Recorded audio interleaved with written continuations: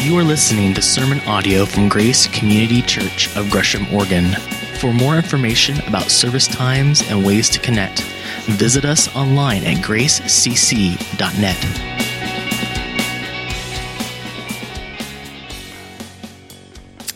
So, as we dive into God's Word today, I can either fly under the radar with this or just take it head on and head into it. So I'm just going to head into it. Today is my 48th birthday. And thank you. Thank you. I appreciate that. In our world of social media, I've been painfully reminded I'm not going to slip by without acknowledging this somehow. So thank you for your birthday wishes. And probably like you, there are a number of birthdays that stand out in my mind. I married a woman in Jamie who every birthday in our family is an event. I mean, it is an occasion. And those don't go by unnoticed. They're always a big deal. And Jamie has been a part of 32 of my 48 birthdays. We were high school sweethearts and began dating when we were 16. And I'll never forget my 18th birthday. My birthday is the day before my father-in-law's birthday, and he went home to be with the Lord about 5 years ago. Really, really miss him. My birthday is always bittersweet because it reminds me that, his is the next day, and he's with the Lord now. But our families, Jamie's family and mine, our families of origin, knew one another long before we started dating. Jamie's dad was an optometrist and had a couple clinics, and my mom was one of his office managers. So when we moved up to Portland, my mom immediately went to work in his Portland office. And Jamie and I had a number of classes together and began dating. And all that being said, our families knew one another, liked each other. And so on my 18th birthday, a couple years into dating Jamie, I thought, I'm going to surprise Jamie's dad. I loved him, and he was like a second dad to me. He just immediately brought me into their family. Just an amazing man of God, one of the most impactful men I've ever had in my life. And all that being said, he had a great sense of humor, and I thought, okay, I want to do some things to just surprise him. So Jamie told me that she and her parents were going to be going out to dinner the night before his birthday, which happened to be my birthday. So I thought I'd sneak over on this day, some 30 years ago, whatever. I can't do math very well. I'm a pastor. And snuck over to his house to decorate it. And to my surprise, my mom and sister wanted to come along, which was a little weird. But I said, okay, you can come. So we got over to their house, and I happened to have a key to their house. Don't ask me how. Keyed in, and was going into the entryway, and they had a light that you could turn on in the entryway, like most entryways do. And I went in and turned it on, and nothing happened. Unbeknownst to me, they weren't gone that night. They were home. And knowing that I was coming, Jamie's dad had killed the circuit to that light, so there was no way it was going to turn on. It was a total setup. And you're now getting a feel for more of my personality for those of you who don't know me, and many of you do know this about me, but I'm quite clueless. It's easy to hide things from me. In fact, I'm still doing business with the fact that in celebration of me graduating from seminary a couple years ago, last year you surprised Jamie and I with the trip to Israel. It's a little concerning to me that a church this size could keep a secret that well. We were genuinely surprised, and part of that is probably due to I'm just kind of clueless about that stuff. But I was certainly clueless at this point in my life. No idea what was about to happen. My mom says, who was complicit in this and was a part of it, go a little bit further in and see if you could turn on a light in the main room there, because the entryway went into this main living area. So I snuck my way in there, and I'm feeling along the wall, finally turn on the light, and here's a surprise 18th birthday party for me, orchestrated by my wife. Here's 40 of my friends. I didn't even know I knew 40 people. And here's like 40 of my friends in this crammed into this room. It was epic. It was so much fun. And she completely got me by surprise. And one of the things that they did as a game there was they blew up these huge balloons and divided up into groups, and people were told to make an image of me on the balloon. Who is Jay to you? Represent that with the balloon. That was very interesting. Some images, I could work with, and others I went, really? When people look at you, whose image do you reflect? What image do you reflect? by how you live your life, the choices you make, what you do, what you don't do, your relationships, and on it goes. How do you represent yourself? How do you represent Jesus? Whose image do you represent? We need to go here because this chapter in Daniel goes here. This is a major thematic element in this passage we're going to look at. So we need to do a little preparatory business with this before we actually get into the passage. And this idea of image is really a Bible-wide concept. And it is profoundly important that we understand what we're talking about when we say image. And really, to set this, we need to go all the way back to the book of beginnings in the book of Genesis, where it's talking about God creating, and it says this in Genesis 1:27 in particular. So God created mankind in his own image. In the image of God he created them, male and female he created them. Men and women, humanity, we are created in the image of God. That's really cool. What does it mean? What does it mean to be Imago Dei, image of God? This is some of what it means. It means that we have a mental capacity. We can reason. We can choose. Just like God, we can create. It means we have a moral capacity. We have a conscience. We can determine right from wrong. Most of the time, hopefully. Emotionally, we have emotions. We can appreciate beauty. We can love. We have a relational capacity. We are created for community. We're created for fellowship, relationships between brothers and sisters in Christ. This is some of what it means to be made in the image of God. But because sin and brokenness has entered the world, because Adam and Eve chose to disobey God, and as a result, sin enters the world, death enters the world, decay enters the world, disease enters the world, natural disasters enter the world, brokenness enters the world. It permeates the heart of every single person alive. It permeates our lives. We are broken. This image of God has been broken. God makes us in his image, and in our brokenness, we try to make him into ours. And therefore, we oftentimes settle for brokenness in our lives instead of what God always intended for us to have. And really at the heart of the gospel is this reality that God is repairing everything that is broken, culminating in his fulfilled promise of Jesus coming, dying on a cross, rising again to new life, breaking the power of sin and death, and beginning the process really of God repairing and restoring and redeeming everything that's broken. The world and everything in it, including you and me. So that's why it's so important that we understand when we begin to read this passage how significant it was and how significantly broken it was that King Nebuchadnezzar built an image of himself. And why that was such an affront to God. We don't need to build images because God's made us in his image. And that's what we're designed to reflect, and that's really who we're called to be, is to reflect his image. And so now we can begin to understand why this was such a significant affront to God. And why it's an affront to God when we spurn his love, spurn his grace, spurn his truth, and begin to live life on our own broken terms and settling for less than what he wants for us. And it goes all the way back to the original question we started with here: whose image are we reflecting? Daniel chapter 3. Here we go. King Nebuchadnezzar made an image of gold, 60 cubits high and 6 cubits wide, and set it up on the plain of Dura in the province of Babylon. In some translations it says statue, and that's what this is. It's an image. It's a statue. We don't know if it was literally a statue of the king. Probably so, but we don't know that definitively. It could have been a statue of one of his many gods.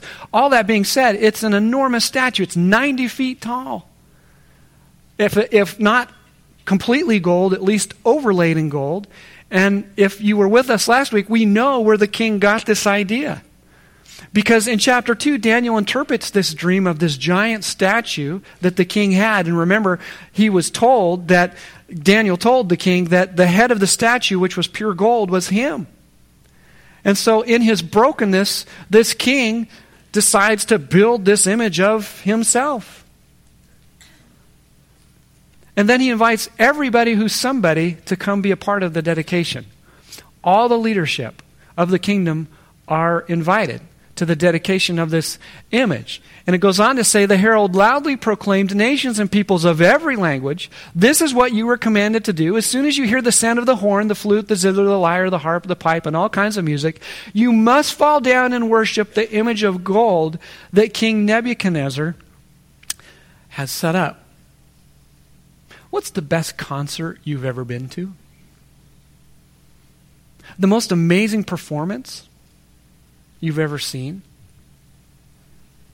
If you think back to that with me, and there are things that my mind immediately goes back to, there's this feeling of electricity in the air, right? There's this anticipation, there's this excitement, this is really going to be cool. The way this story is being set up is that's exactly the atmosphere here. This is a big deal. Everybody who is somebody is here. There's a huge band assembled to celebrate this with music. But there's some people noticeably missing as we jump forward in our story here.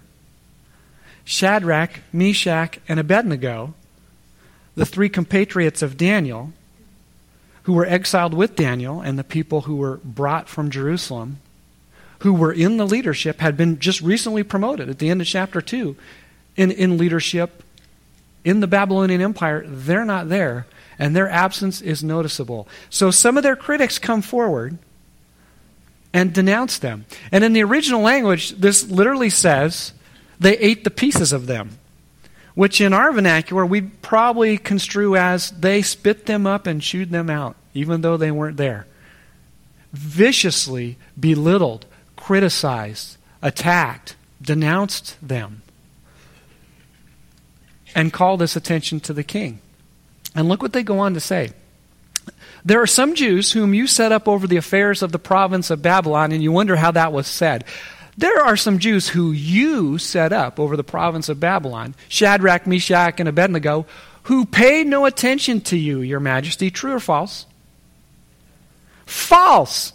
Patently false. He just promoted them because they're so effective and such great administrators in his empire. They worked hard and diligently and excellently for him. That is patently false. They neither serve your gods nor worship the image of gold you have set up. True or false? True. That's why they're not there. You see, every lie, every effective lie, has at least a kernel of truth to it. And that's true here. They over-exaggerate, they lie to make their point, but their point is taken. These guys are not here. And the king, being gracious, unprideful, says, it's okay, I know where their loyalties lie.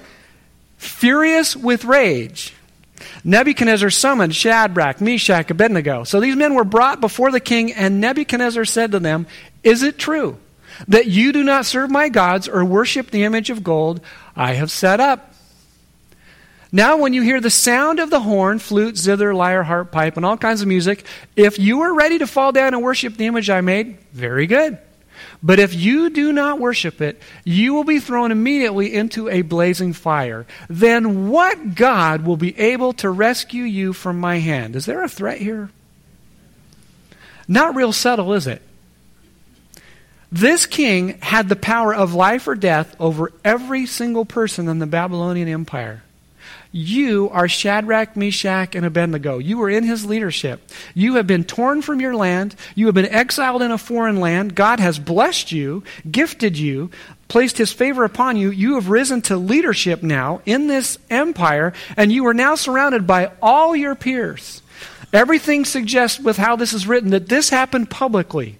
So the king is calling you out in front of everyone you respect, everybody you probably know, all of your peers, and your life is literally hanging on the line, and there is nowhere to run, there is nowhere to hide. It's game time. What are you going to do? You will lose your life if you respond wrongly in the eyes of the king. So how do they respond? Shadrach, Meshach, and Abednego replied to him, King Nebuchadnezzar, we do not need to defend ourselves before you in this matter. if we are thrown into the blazing furnace, the God we serve is able to deliver us from it, and he will deliver us from your majesty's hand. But even if he does not, we want you to know, your majesty, that we will not serve your gods or worship the image of gold you have set up. It is an astounding statement and response on their part. Do you remember, for those of you who were with us last week, when Gary took us through chapter 2? And we actually looked at this the prior weeks. We looked at this in the serving series when we were in 1 Peter chapter 3. Do you see the assertiveness here with these men? They speak the truth. But notice how they do it. Remember the reality that how you say something matters just as much as what you say. There is a time and a place to be assertive as a Jesus follower. And they model that here. But notice how they do it. They don't tell the king to, go take a flying leap.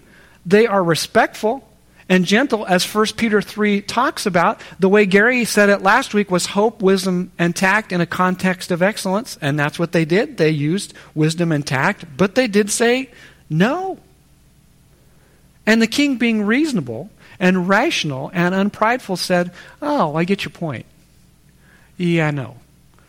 Then Nebuchadnezzar was furious with Shadrach, Meshach, and Abednego. He's already been furious, but look at this. And his attitude toward them changed. In the original language, once again, we kind of miss this because there is a play upon words here. The same word for image, there's a derivative of that word used right here. And basically what it says is it's poking fun at the king and kind of deriding him a little bit, mocking him a little bit, because here's this all-powerful king. He is king and in control of the largest empire at this point the world has ever seen. He is able to construct and build and develop this statue, and he can control it and construct it and do it, but he can't control his own image. Because now he's so angry, he has lost self-control. You ever had someone so angry with you that their features begin to get distorted? Or maybe you've gotten that angry, where someone's appearance literally begins to change because they are so angry. That's what's happening here. He is now losing control. He orders the furnace heated 7 times hotter than usual and commanded some of the strongest soldiers in his army to tie them up and throw them into the blazing furnace. When we were in Israel last year, I looked through my pictures, and I didn't take any pictures of these, and I'm not quite sure why, but we saw a number of furnaces, some that would have dated back hundreds and hundreds and hundreds of years. And the reality with these clay furnaces was that they could get profoundly hot. Really, really, really hot. This is not hyperbole, and this is not exaggeration. They could literally get so hot that they would incinerate whatever got close to them without getting inside of them, and that's exactly what happened. It tells us that the men who threw them into the furnace were themselves killed by the heat of the fire, and it says they fell into the blazing furnace. Probably they fell into it because it was built up against a hill, and they just dropped them off the hill into the top and down into the furnace. But however it happened, into the furnace they go, and they're done. Or are they? Then King Nebuchadnezzar leaped to his feet in amazement and asked his advisors, "Weren't there 3 men that we tied up and threw to the fire?" They replied, "Certainly, your majesty." He said, "Look, I see 4 men walking around in the fire, unbound and unharmed. And the 4th looks like a son of the gods. Who was that?" We're not quite sure. Was it an angel? Possibly. Was it the second person of the Trinity? Jesus before he was Jesus? Maybe. But what there is no doubt is this is the presence and representation of God. God is performing a Class A miracle here, and he is saving their lives. Nebuchadnezzar then approached the opening of the blazing furnace and shouted, "Shadrach, Meshach, Abednego, servants of the Most High God, come out! Come here!" And so they do. And everyone gathers around, and it says the fire had not harmed their bodies, nor was a hair of their head singed. Their robes were not scorched, and there was no smell of fire on them. And now the king is going to have an amazing response that you have to come back next week for us to look at. I got to give you a reason to come back. We'll look at that next week. But what happens to Shadrach, Meshach, and Abednego? They get promoted. Because this amazing God obviously has his hand upon them, his blessing upon them. He's intervened on their behalf and has done this kind of miracle. If you and I were probably the king, you'd probably promote them too. But that's what happens. An amazing, amazing story. One of probably the most famous stories in the Bible, certainly a famous story out of the book of Daniel, and a lot here for us. So how do we step back from this and extract some things for us? Well, one is that when we face the fury and fire of a furnace, it exposes who we love and where our loyalties lie. These guys were under pressure. Can you imagine if that was you? Your life is literally hanging in the balance. Death is right over there in a blazing furnace, and you have to choose who you love the most. Do you love the approval, or really your life, more than you love the God that you follow? Are you willing to compromise to save your life? Most of us will never be put in this position. It won't be our life that's on the line. But you will daily be put in the position to have to decide, who do you love the most? God or fill in the blank? And we live in a culture that encourages us to compromise and to compartmentalize and to say, well, it's okay if I do this, or I'm going to do this, but it's not okay or okay if I do this. It's like there's this disconnect between how we live our lives and the type of life that God calls us to. Because you see, Jesus himself said in Mark 12, love the Lord your God with all your heart, all your soul, all your mind, all your strength. He wants all of us. How can God ask for that kind of love commitment from us? Because isn't that the way he first loved you? The gospel, the good news, the Christian life is always a response to what God has first done for us. He calls us to love this way because it's the way he loves us. But in our brokenness, we often settle for less. And one of the ways that our sin, our brokenness, manifests itself in our lives is we have a tendency to take good things and make them ultimate things. Or to put it another way, we have a tendency to take things and distort them and look to them for something they were never intended to be, or to lean on them in a way we were never created to do, or to allow them to control us in ways that ultimately harm and hurt us for the long haul. And one of the things that Christians have been doing for thousands of years, that millions of Christians are doing in this season, and that we are choosing to do as a church family, is to practice this thing called Lent. And there's a lot of misunderstanding about what Lent is and why you do it. But basically, in its essence, Lent is a way of exposing the things in our lives that we have distorted. The things in our lives that have too much control over us. The things that are good things that we have elevated to be ultimate things. And the idea of Lent is to use this season from Ash Wednesday, which was a week and a half ago, to Easter as a season for which you choose to give that thing up that is controlling you or has really too much control and emphasis in your life, and you replace it with greater dependency upon God. Let me be really explicit in how this works. Maybe for you, you struggle with people-pleasing, with seeking people's approval. Maybe you love the approval of others too much. And there are those times in your life where you are compromising on your love for God because love for people is more important to you. And so you think to yourself, I'm going to do business with this because this is a problem. And so for Lent, I am going to give up, or at least expose, the control that people-pleasing has in my life. So the way you practically live this out is when you feel the need to please others, when you know it will compromise on how God wants you to live or God wants you to do or not do, when you feel tempted to do that, you replace that with dependency on God, and you pray to God in that moment. and say, God, I really want to do this, but I really don't want to do this because I know it's not what you want from me. Will you help me? And what this practically does is it deepens your dependency upon God. It connects you through prayer to God. And really what you're doing in disguise, it's called fasting. Which Jesus himself said, when you fast, in the book of Matthew. He assumes this is a spiritual practice. Folks, this is just a means to an end. It's not something you do to really show God that you're serious.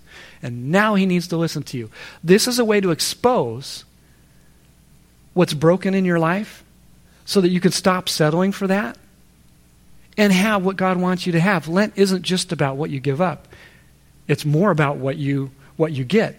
Some of you might be thinking, well, you know what? Ash Wednesday was like a week and a half ago and it's too late. No, it's not too late. Pfft, do it. We have some bookmarks in the back that further explain this, that have scripture readings that you can do each day if you choose to do that. But it's never too late to be a part of this. I want to invite you to do it. Because God calls us to love him unconditionally, but he also calls us to be loyal to him. Where do your loyalties lie?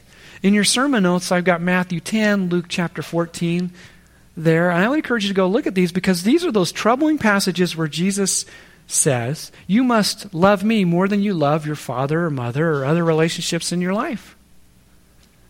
And we look at that and go, really? In fact, he uses the word hate. Unless you hate your mother and father and love me, things aren't going to work out so well for you. Well, what? Hate my mother and father? Well, what he's really talking about is loyalty. Your highest loyalty needs to be to him. And I have told you, and I firmly believe this personally and as a pastor, if you can live out your relationship with Jesus, if you can love the way Jesus calls you to love, if you can be loyal to him in your family, you can do it anywhere. Rest is a cakewalk. Really? Well, not a cakewalk. But the proving ground for your faith, your relationship with Jesus in mind, is going to start with your family. And that can be profoundly complicated because in our culture today, there are a number of you who have blended families, which is not a bad thing. But what it does mean is that the reality for you is you have stepmothers, stepfathers, expanded relationships, expanded people in the family. And I'll tell you, probably the primary area of relationship where I enter into people's lives as a pastor when they're struggling or hurting or trying to make sense out of things is with family. That is the number one area that I interact with people about in their lives. Family drama, family issues, family brokenness, family loyalties. Because it really is, in a sense, the proving ground for our faith. So, will you be loyal to Jesus when it costs you something with your family? Boy, that's the big leagues there. But if we're really applying this in its context, this isn't talking about loyalty from within with your family. This is actually talking about loyalty to God when the pressure comes outside. What will you do when at school, at your job, wherever you spend your waking hours, besides your family, what will you do when it costs you to be loyal to and to love Jesus? For most of us, it won't cost us our life. But the reality is, Jesus said, in this world you will have stress-free relationships. Bosses who always understand you and give you more than ample vacation time. Teachers who will always reward your work and give you good grades. Health that will never leave you. Plenty of money in the bank. All the security you could ever want. Spouses who will always understand you and meet your every need. Right? No. Fill in the blank. Jesus said, in this world, in the Gospel of John, you will have trouble. It's a broken world and we're broken people apart from Jesus. But the best part comes after that. But take heart, I have overcome the world. Does it cost you and me, as a Jesus follower these days, to be a Jesus follower? Are we ever criticized or attacked or belittled? Do you know, as Jesus followers, if we truly love Jesus and are loyal to him, you are committing a cardinal sin in our culture. Do you know what it is? You are intolerant. Which is a cardinal sin in our culture, the way our culture brokenly defines tolerance. Because you will speak the truth in love. And that's exactly what we're called to do, just like Jesus did. And therefore, you're going to take shots. You're going to be called intolerant, a bigot, a hater. And in this incredible world that we live in right now, we have this thing called social media that was just, it was just unthought of 20 years ago, right? And it's amazing. We are more connected to people than we ever have been before. It's a remarkable time of life to be living. The ways we can connect and communicate and have relationships, it's really phenomenal. We are more connected than ever. We are more exposed than ever. If it wasn't a challenge to navigate the relationships in your life, now any person with any type of electronic device that can access the internet can tweet about you, can Instagram about you, can post about you, can Snapchat about you, whatever.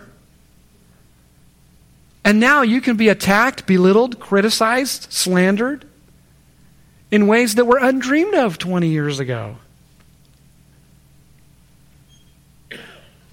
So, will you be loyal to Jesus when it costs you there?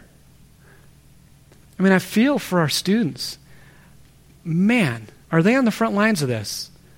Elementary, middle, high school, young adults. You not only have to navigate the complexities of relationships and what it costs you to be a Jesus follower in person, you also have a social media presence. It's crazy.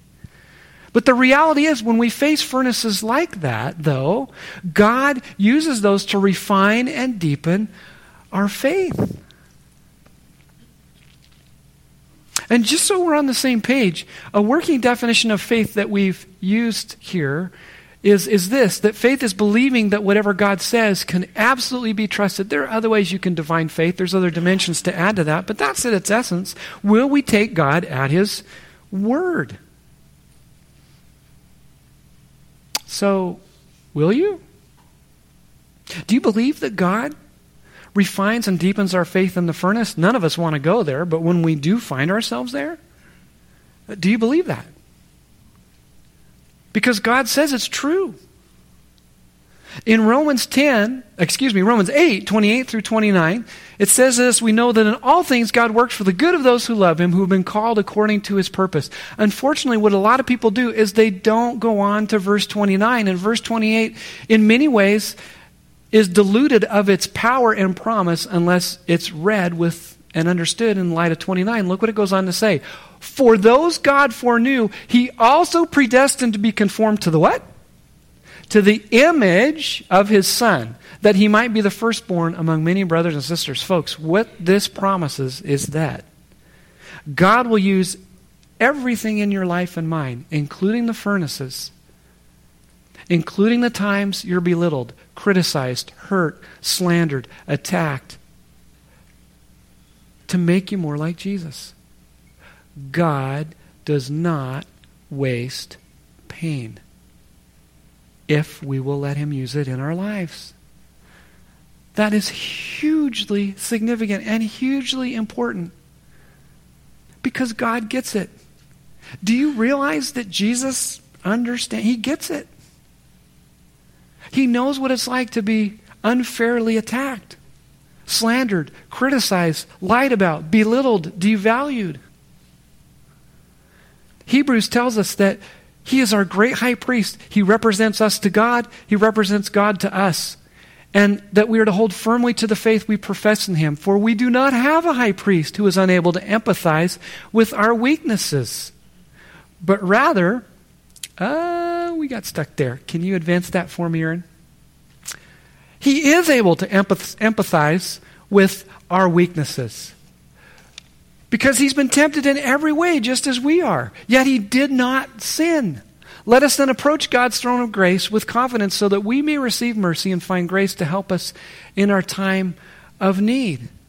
Because it's so easy when we're criticized, attacked, belittled, devalued, to go right back at that person. Tweet right back at them. Post right back at them. Or if it's in person, go right back at them. But that's not what Jesus did. And Jesus empowers us to love and live the way He does and did. But some of you might look at this and say, but you know what? This story has a happy ending. God showed up in the furnace and He rescued them. It doesn't always play out that way. I'm in a furnace right now. God's not rescuing me. But there is a reality that we have that is spoken to in this very passage. And it's grounded in this, that Christianity is the only religion, the only worldview that teaches that the one true God of the universe not only suffers for us, as Hebrews just talked about, but He also suffers with us. Let me show this to you and where this hope comes from in the passage. Look how they respond to the king when he says he's going to throw them in the furnace and threatens them. If we're thrown in, the God we serve is able to deliver us from it, and He will deliver us from your majesty's hand. But they didn't know that. But even if He does not, we want you to know, your majesty, that we will not serve your gods or worship the image of gold you have set up. Even if God does not rescue us, we are not going to compromise on our loyalty and love to Him. Pretty amazing statement. But you know what you have that they don't? Is the Spirit of God living within you, who will never leave you. Do you understand that when you choose to follow Jesus, distinct and different from every other religion out there and every other religious teaching, God Himself comes and lives inside of you. The Holy Spirit is not Casper the Friendly Ghost. He is not an it. He's not, this entity. He is the Spirit of Jesus. He is God. God Himself lives with you. So this is what you can take to the bank. When you step into the furnace, you never go in there alone. Ever. Never will I leave you. Never will I forsake you. Not my words, God's words. Even when you can't see Him. Even when you don't see His work. Even when it feels profoundly lonely. Even when it seems like no one understands. Even when you look around and you go, this furnace is really hot and God is not here. He is. This God goes with you into the furnace, and this God has gone into the ultimate furnace and defeated it and risen back to life. That's hope for the future, and that is hope for now. Never will I leave you, never will I forsake you. Maybe you've heard this story before. It's always been compelling to me. There's a story of this Bible study that heard a sermon not unlike this one, and looked at passages not unlike this one, where there are a number of passages in Scripture that talk about we're always in God's hands. And it's like He's a silversmith or a goldsmith who is refining us and making us into who He wants us to be. And they thought, how does this work? Well, they had a friend of a friend who was a silversmith, got permission to go watch him at his craft, and he said, sure, come on in and I'll show you what I do. They showed up, he heated up the fire in the furnace, and he began working with the silver, and they noticed that somehow he knew exactly how to refine the silver. So they began to ask him questions, and they said, well, how do you know when to pull it out of the fire? And he said, it's all about timing. And he said, if I leave it in there too long, it will destroy it. And if I pull it out too early, there are still impurities there, and it's not purified. So I said, okay, great, we get that. How do you know when to pull it out of the furnace? When do you pull it out of the fire? And without hesitation, he looked them in the eye and he said, when I can see my image in it. God does not waste pain. God does not waste furnaces. And the reality is, if you are not in a furnace now, aren't you glad you came to church for this next part? You will be. Because we live in a world where we will have trouble, and not necessarily trouble of our own doing. Sometimes. But we live in a broken world. That this God is in the act of redeeming and repairing and restoring. And someday he's going to come back and he's going to set all wrongs right. But until he does, he's still at work now. It is not hang on and somehow we'll get through this. No, it is live out the power of the Holy Spirit in your life to allow God, even when it's difficult, to use the pain and suffering and difficulty and even the injustice of what happens to you to make you into his image. So as we prepare to respond in music worship, the question I would leave with you is this. Whose image are you living out this morning? Who are you representing by how you live your life? Because this God has said, regardless of what happens to you, never will I leave you, and never will I forsake you. I face the fury and the fire of the furnace with you, always.